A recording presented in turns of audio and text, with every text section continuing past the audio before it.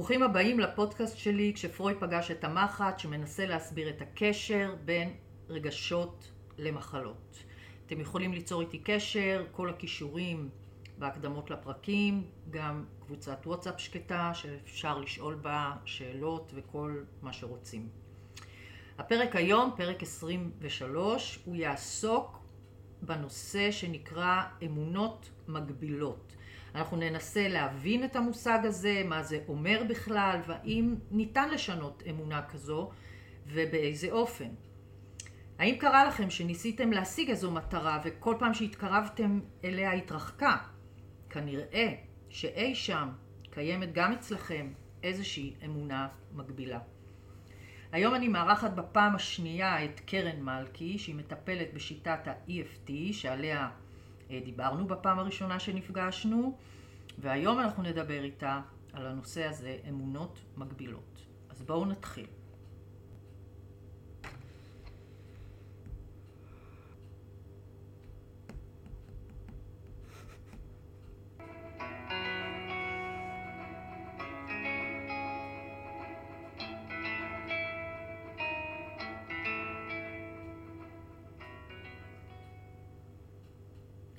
היי קרן. היי מירב. איזה כיף שבאת שוב. ממש, ממש.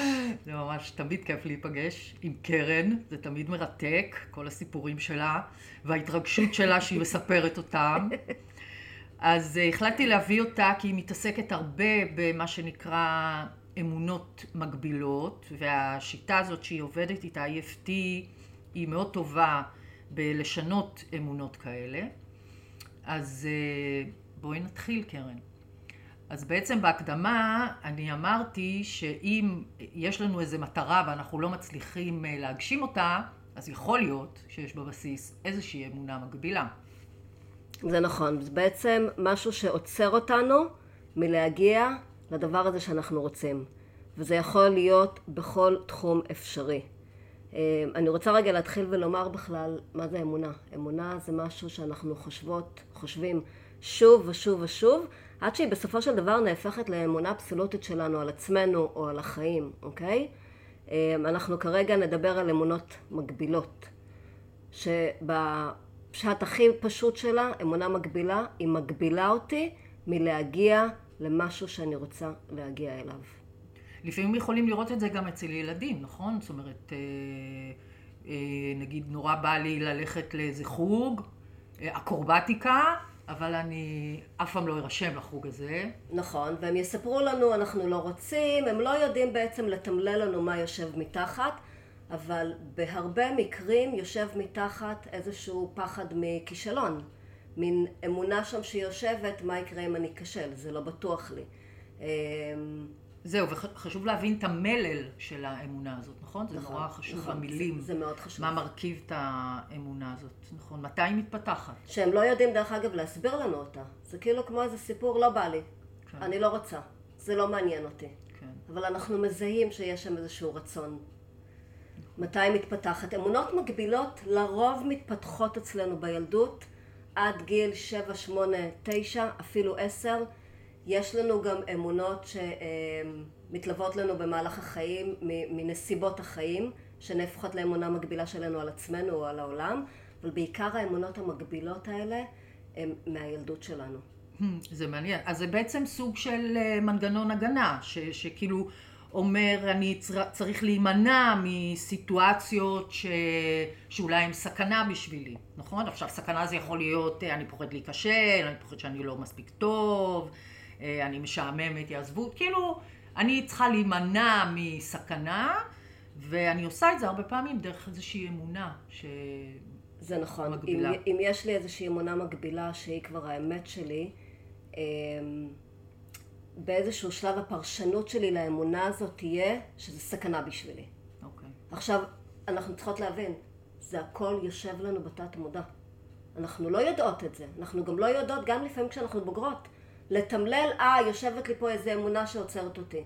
זה האוטומט שלנו, זה כמו קצת מסכות, מנגנוני הגנה, בדיוק כמו שאמרת עכשיו, שמנהלים אותנו בסופו של דבר. כן, נכון, אני תמיד הסתכלתי על זה כמו סוג של, הגבול הוא דק. מאוד דק, מאוד דק, מאוד טריקי. כן, מנגנון הגנה. את יכולה לתת דוגמאות? בואי נדבר על דוגמאות. מה זה יכול להיות אמונות מגבילות? אז אמרנו, העולם הוא לא בטוח בשבילי, נכון? העולם לא בטוח בשבילי. על כסף יש הרבה. על כסף יש המון, על כסף נכון. יש המון. רק אנשים רעים עושים חיים בשפע. נכון. אוקיי? או כסף זה דבר משחית. כסף זה דבר מאוד משחית. העיקר הבריאות. כן. מי לא שמע את זה? למה זה אמונה מגבילה? כי אנחנו קודם, כי זה משהו שיעצור אותנו מלייצר כסף, כי כאילו כסף זה לא חשוב. קודם כל חשוב שנהיה בריאים. אוקיי, הבנתי. ואני אומרת, למה או? בוא נעשה גם וגם. או אני לא מספיק חכמה לעשות כסף. זה גם יכול להיות אמונה. גם בזוגיות יש המון אמונות מגבילות. המון אמונות. זוגיות זה גם יכול להיות דבר שמאוד מסוכן. גם מאוד תלוי מאיזה בית באנו. אם באנו מבית שאנחנו רואים דרך אגב שההורים לא מסתדרים, שיש שם משהו אלים, אנחנו נפרש את זה כזוגיות, זה דבר לא טוב. נכון. אנחנו לא נרצה. נכון. אני יכולה לאבד את עצמי בזוגיות. נכון. או ואז אני יכולה גם להגיד, קשה לי למצוא בן זוג, או קשה באופן כללי למצוא בן זוג, או מה שאני שומעת הרבה, דיברנו על זה מקודם, בתל אביב מאוד קשה למצוא זוגיות. הם לא רציניים התל אביבים. הם לא רציניים, נכון. או אני לא ראויה. אני כבר אפרק את האמונה הזאת. אוקיי. בתור אחת תל אביבית. הרבה נשואים בתל אביב. נכון. או אני לא ראויה לאהבה. אני לא ראויה לאהבה. זאת אמונה מאוד מאוד חזקה שיושבת אצל הרבה. לאו דווקא נשים דרך אגב, גם גברים. עכשיו איפה שיש לנו רצון, אם תבוא מישהי ותגיד אני לא רוצה זוגיות. Okay? גם פה אני קצת אבדוק אם זה לא יושב לה על פחד. אבל יש נשים שבאיזשהו שלב כזה או אחר לא רוצות.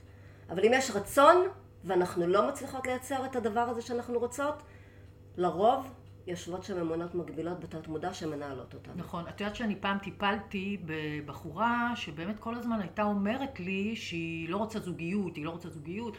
ולא הבנתי כאילו למה, ושהתחלנו לדבר, פתאום התגלה שכל התפיסה שלה זה שבזוגיות צריך להתחלק.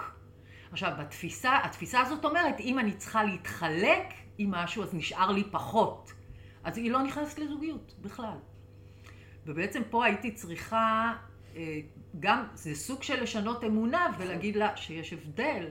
בין להתחלק לבין לחלוק. נכון. ובלחלוק יש הרבה יותר שפע מאשר בלהתחלק. נכון.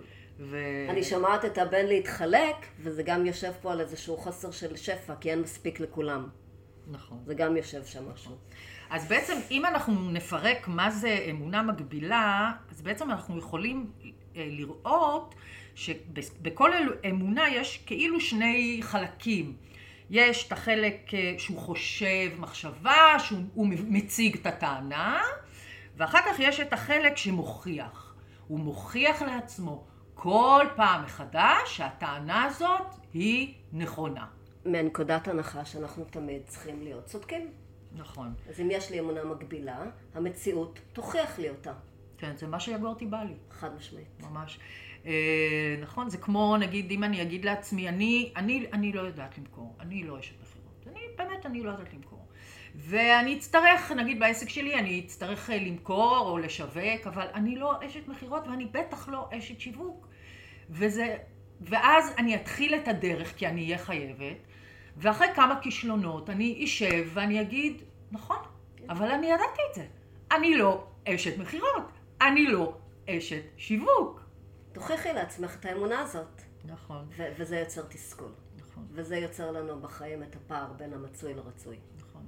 אמונה זה קצת תפיסת עולם או נקודת מבט. יש את הסיפור הזה של המוכרי נעליים, שאיזה בוס שלח 2 מוכרי נעליים לאפריקה, ואחרי שבוע האחד מצלצל לבוס שלו ואומר לו, תקשיב, אתה חייב להחזיר אותי הביתה, כי אף אחד כאן לא נועל נעליים. השני מצלצל לבוס שלו ואומר לו, תשמע, הגעתי למכרה זהב, אין פה לאף אחד נעליים, אנחנו יכולים לעשות מלא כסף. אז כאילו זה בעצם אמונה היא מה? היא פרשנות. על סמך האמונה שלנו אנחנו נפרש את הסיטואציה, אוקיי? עכשיו בואי ניקח שנייה את הבחור הזה שאמר לו תחזיר אותי מפה ממש. יש לו שם איזושהי תפיסה יש קודם כל, יש פה איזושהי אמונה, מפחד שמשהו פה לא יצליח. הוא אפילו לא רואה את האופציה. אנחנו לא יכולים לראות מעבר לאמונות שלנו. ואם מבחינתו לא נועלים פה נעליים, אני יכול להיכשל, יש פה משהו מסוכן, אני אברח מפה. אוקיי? עכשיו, אם נפרק את האמונה הזאת, אני יכול להצליח בכל דרך, כמו אנשים שמוכרים קרח לאסקימוסים, נקודת המבט שלו תשתנה. נכון. וכאן המציאות שלנו מתחילה להשתנות. אנחנו מפרקים אמונה מגבילה, נקודת המבט לפעמים משתנה אוטומטית. נכון, וככה בעצם אנחנו יוצרים מציאות אחרת. אז בעצם הרבה פעמים אנחנו חייבים להבין מה עוצר אותנו. לפעמים זה יכול להיות אמונה מגבילה, שאותה, אם אנחנו נשנה, המציאות שלנו תשתנה. זה מדהים. שוב ושוב ושוב. אתה רוצה לשנות את מציאות חייך? תיכנס פנימה. נכון. הייתי רוצה שבאמת, את תמיד מביאה כל מיני סיפורי מקרה מהקליניקה שלך, ואני חושבת שזה הדרך הכי טובה להסביר איך אמונות מגבילות מפריעות לנו. אז מה הבאת לנו היום? אוקיי, הבאתי מכמה נושאים. אוקיי? בוא נדבר רגע על משקל. שזה דבר שלא... משקל עודף. משקל עודף. אוקיי. לא מעט מאיתנו מתעסקות עם זה בחיי היום-יום. הגיעה אליי בחורה בת 27 עם משקל עודף, אבל ממש. ולרוב הנשים האלה, הבחורות האלה, עם ביקורת עצמית, עם דימוי עצמי נמוך, עם כל מה שנלווה לכל הסיפור הזה. גם כי מה לעשות בתפיסה בעולם שאנחנו חיים בו, להיות במשקל עודף, זה לא טוב, זה לא יפה, מסתכלים עליך אחרת, מתייחסים אליך אחרת. והתחלנו קצת לעבוד, ובסופו של דבר במהלך הטיפולים פתאום אני שומעת את המשפט, זה גנטי, בחיים אני לא אוכל להיות רזה. זה כל הזמן אני שומעת את זה. זה גנטי. כן, בטח. זה לא רק לגבי עודף משקל. סיפור הזה של גנטיקה, אנשים כל הזמן, כן, יש לי קולסטרול, זה גנטי. יש לי, כל המחלות, זה מגרנות, זה גנטי. סרטן. נכון, סרטן. הכל. נכון. נכון. תכף אני אגיד לך מה אני מסבירה להם, אבל... זה חשוב לי לשמוע מה את מסבירה. אוקיי. כי אנחנו יכולים לשנות את זה. נכון. עכשיו, זה משפט שאם היא מאמינה בזה, זה מגביל אותה מלרדת במשקל כמו שצריך. עכשיו, היא אומרת לי, כי אף פעם לא תצליח. נכון. כי זה גנטי. והיא חייבת, זה גנטי, והיא חייבת להצדיק את האמונה הזאת. כי אנחנו תמיד צריכות להיות צודקות. נכון, ברור. ראית איך זה יצא לי גם בנקבה. ברור. נכון. עכשיו, היא יורדת ושוב עולה, והיא יורדת ושוב עולה, וזה יוצר תסכול מטורף, וזה יש יותר ויותר ויותר אנחנו מחזקות את האמונה הזאת. כן. אני דרך אגב על גנטיקה תמיד אומרת שגנטיקה זה פוטנציאל. אנחנו לא חייבים לממש את הפוטנציאל הזה. יש לנו פוטנציאל מסוים למחלה כזו או אחרת. לא חייבים לממש אותה. יש לנו עוד הרבה פוטנציאלים. לגמרי. אוקיי. אחרי זה נדבר בעצם על איך שעבדנו את זה, אבל היום אני אקצר את התהליך אחרי שנה וקצת. היא יותר מחצי ממה שהיא הגיעה אליי. היא ירדה במשקל, היא שומרת על המשקל, היא נראית מצוין. ואז לאט גם המוח שלה מתחיל להבין שאולי אפשר אחרת. היא כבר מבינה שאפשר אחרת. מדהים. היא כבר מבינה. מדהים. אני רוצה לתת עוד סיפור שקשור למשקל, אמונה מגבילה. אני לא ארד יותר מ-X קילו. הרבה פעמים אני גם שומעת אנשים, הגעתי ל-60, אני לא יכולה לרדת את ה2-3 קילו האחרונים. או אם זה גברים, הגעתי ל-80, אני תקוע בזה. אז את מבינה שמתחת לזה יש אמונה מגבילה. נכון. כאילו, מה קורה שם? עכשיו, יש לי בחורה כזאת שהגיעה אליי, ושאלתי אותה, מתי היית במשקל הזה, ומה קרה שמאז את לא יכולה לרדת? עכשיו, יש שם סיפור חיים, אבל היא סיפרה לי שבמשקל הזה ספציפי, היא יום אחד תהילה, ועצר לידה רכב עם 4 גברים שמאוד מאוד הפחיד אותה. הם התחילו לצאת מהאוטו, ברוך השם לא קרה כלום, אבל היה שם איזה משהו שהכניס את הגוף שלה למין סטרס, ומאותה נקודת זמן היא טיפה התחילה לעלות במשקל, ולא הצליחה לרדת מתחת לנקודה הזאת שהיא הייתה. עכשיו, יושבים שם מתחת כל מיני חוויות מהילדות שלה. שהיא שמעה מאבא שלה, שהיה שוטר, דרך אגב, כמה זה מסוכן, ושתתלבש בלבוש צנוע, שהיא צריכה להסתיר את עצמה בעצם. צריכה להסתיר את הנשיות שלה, זה מעניין. ואת הגוף היפה שלה. זאת אומרת, המילה כאן היא הגנה, ואת יודעת שבריקול הילינג, שומן הוא שכבת הגנה. הצורך שלי בהגנה, כי זה כמו ששומן צף מעל מים, כאילו מגן על הבפנים. ואני פוגשת את זה הרבה אצל אנשים שיש להם בעיות בעודף משקל, שיש איזה תיקון שם, שקשור בהגנה הזאת. אז כאילו בשבילה זה לא בטוח להיות רזה. כן, זה כן, סוג של כן, אמונה. כן. אוקיי, מדהים. שיושב שם, את יודעת, יושבים שם עוד דברים, אבל אני רוצה ספציפית את זה לשייך למשקל. כן. וכשמפרקים גם את זה, פתאום עכשיו היה שם משהו מעניין. התחלנו לפרק את זה, היא ירדה מתחת למשקל הזה, מדהים. אבל אז היא עלתה אותו. ואז הגענו לאמונה יותר עמוקה. האם העולם בטוח בכלל? שאלה פילוסופית. כן, נכון. אנחנו לא ניכנס... אולי באופן כללי העולם לא בטוח. נכון. אוקיי. אז זה עודף משקל, כן, יש הרבה קונפליקטים ואמונות. יש המון קונפליקטים, זה נכון, וכמו שאת אומרת, יש שם גם משהו לפרק באמונות שזה בטוח בשבילי. נכון. יש שם הרבה סיפורים של ביטחון. כן. ואנחנו רואים את זה על ילדים כבר מגיל מאוד מאוד קטן. זאת אומרת, כבר אפשר לראות ילדים בבית ספר יסודי שמתחילים לפתח את זה, את המשקל העודף. נכון. אוקיי, בוא נעבור לכסף. כסף. יש כל כך הרבה אמונות. אנחנו אוהבים כסף. מאוד. בוא נתחיל עם האמונה. נכון. האם זה בכלל יפה לאהוב כסף?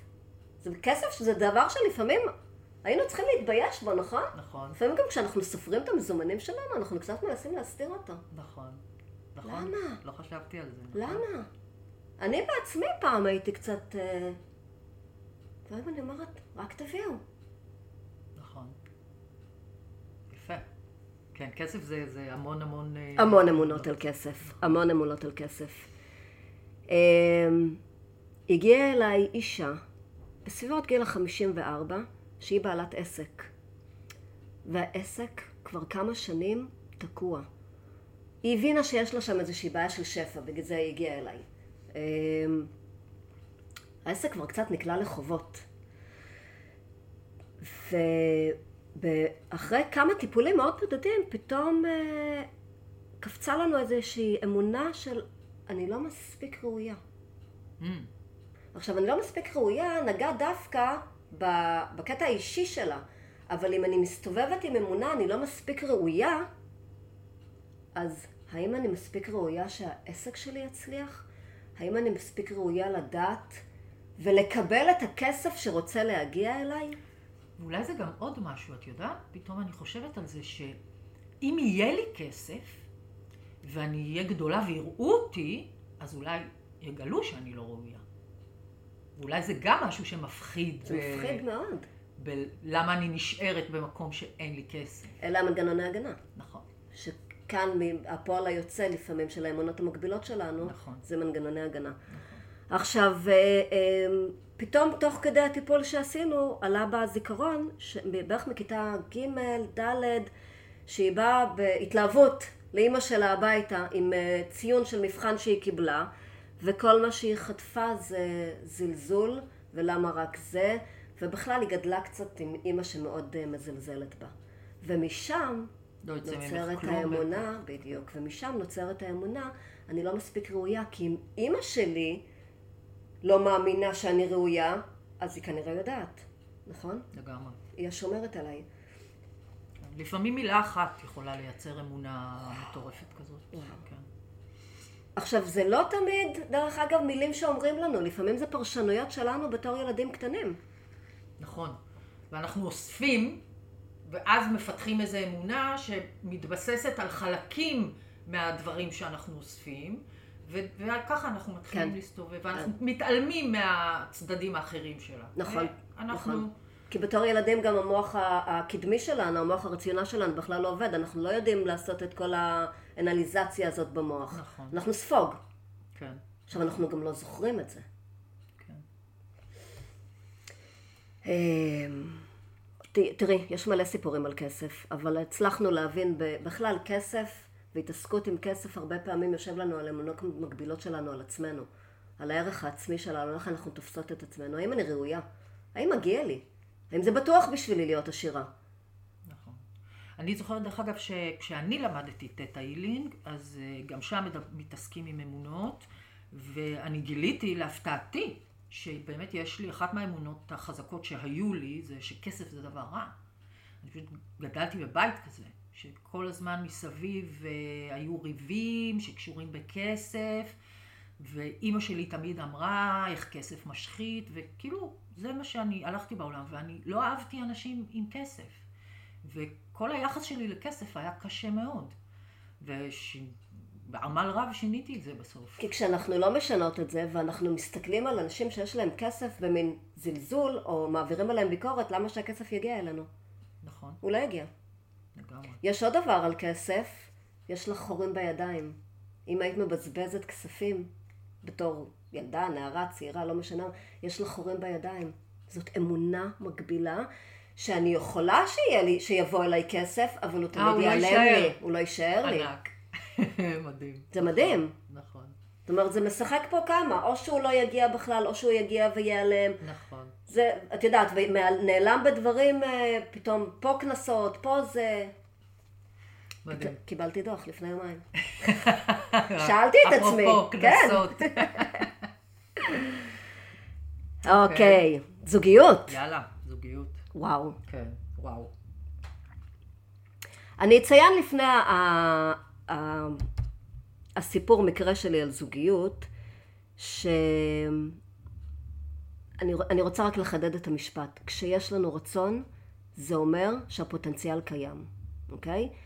אם יש לי רצון לזוגיות, ואני לא מצליחה להגיע לזוגיות, לייצר זוגיות, להחזיק זוגיות, יושבים שם אמונות מגבילות שמפריעות לי, כל מיני פחדים, אוקיי? עכשיו, הגיעה אליי בחורה, בת 26, מבריקה, יפה, באמת חכמה, שאני מסתכלת עליה ואני אומרת לה, אם הייתי גדלה כמוך, לא היה לי שום צרות בחיים. אבל היא לא רואה שום, כל מה שאני רואה, היא לא רואה. והיא, יש לה אמונה, אף אחד לא ירצה אותי כי אני משעממת. עכשיו, זו אמונה נורא, היא נורא מעציבה אותי. מאוד. א', קצת, כי היא קצת גם מדברת אליי. כי גם אני הייתי עם אמונה כזאת.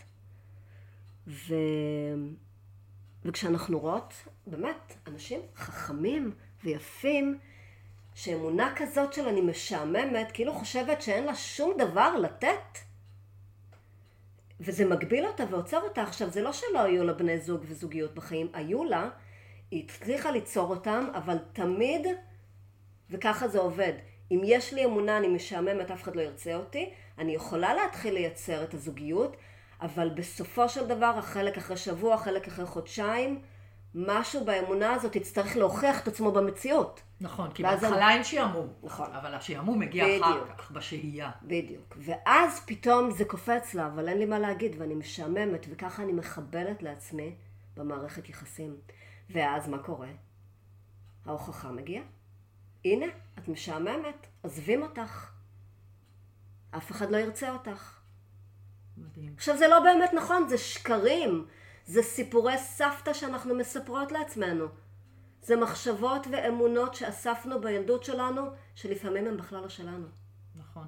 את יודעת שבריקול הילינג, אני לא ארחיב על זה, אבל מקשרים שעמום למערכת יחסים עם אבא. מעניין. כן. היה לה עניין כזה?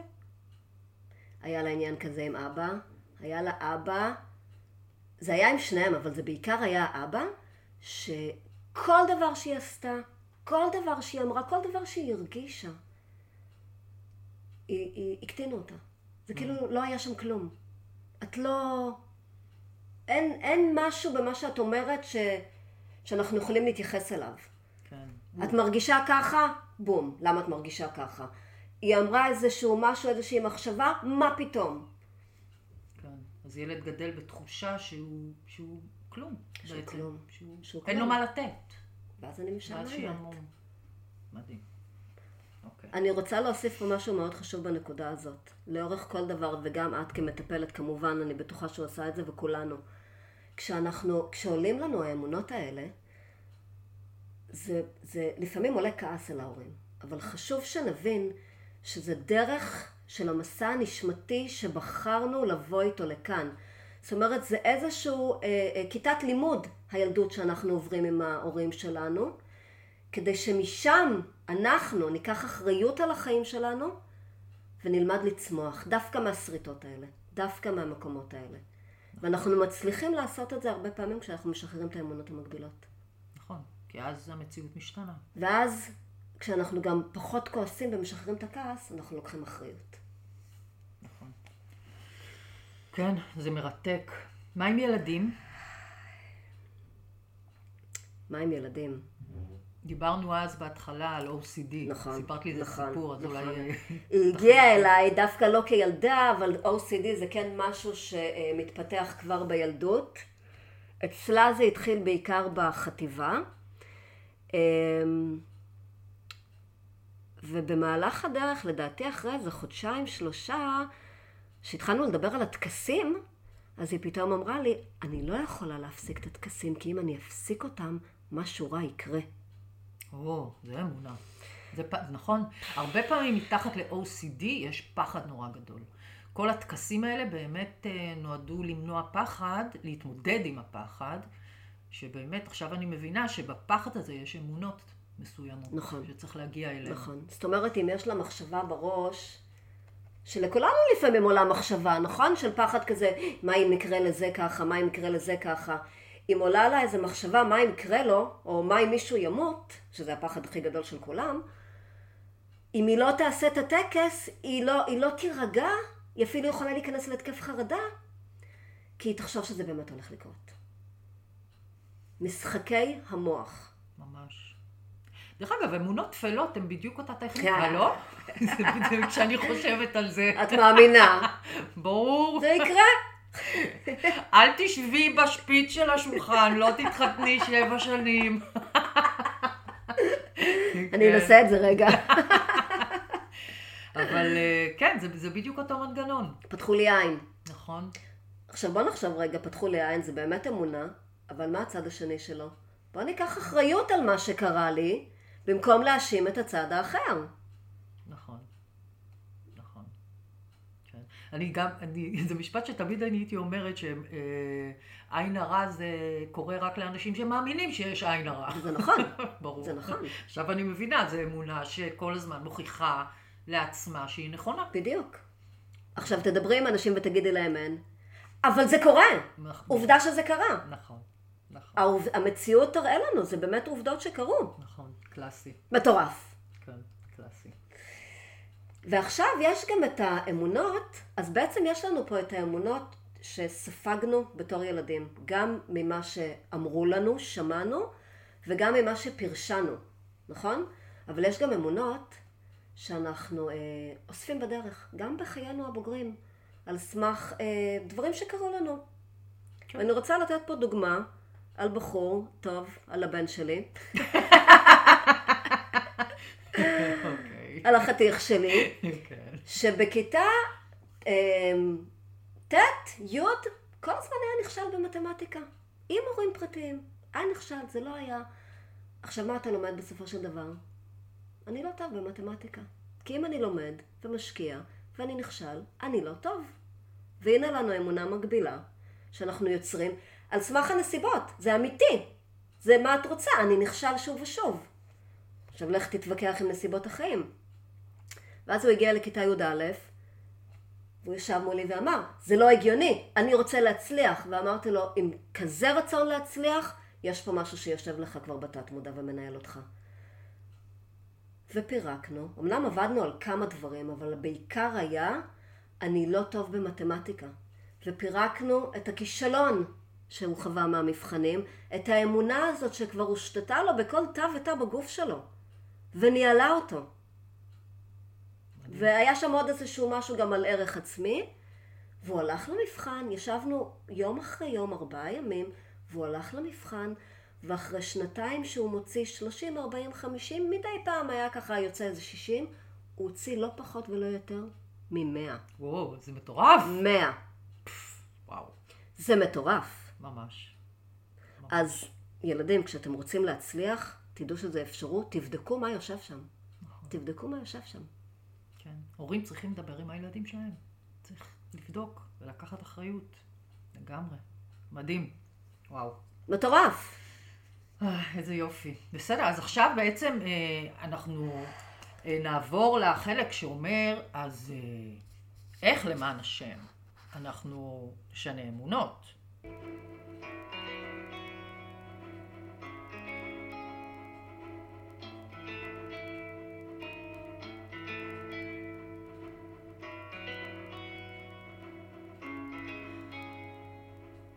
טוב, אז קרן, אז איך בעצם אני משנה את האמונות האלה?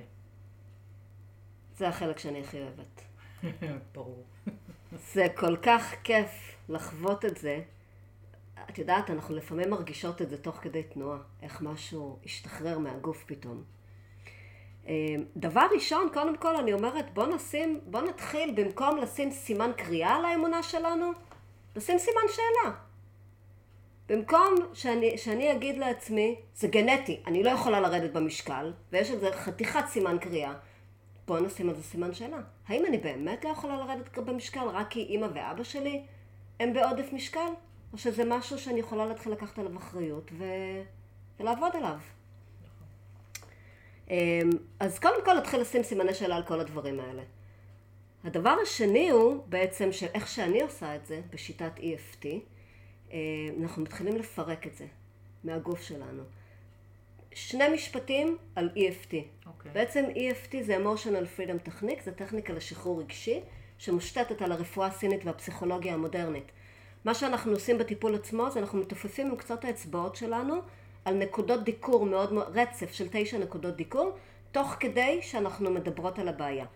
בעיה במרכאות כמובן. אז בעצם אם אני יתופף עכשיו את האמונה המגבילה שלי, ואני אעשה עליה טיפול, אני קודם כל מציפה אותה, אוקיי? אני נותנת אותות, שולחת אותות חשמליים לגוף שלי, שאני בסדר, יש לי פה עכשיו איזשהו עניין, משהו שתקוע לי בגוף ועוצר אותי, אוקיי? אני אציף אותה, ואז כשאני מתחילה להגיע לקטע של השחרור של האמונה, אני בעצם משחררת אותה מהגוף הרגשי שלי, מהזיכרון התאי שלי, כי כל מה שאספנו לאורך הילדות שלנו, עד גיל 7-8, הרי המוח שלנו הוא ספוג.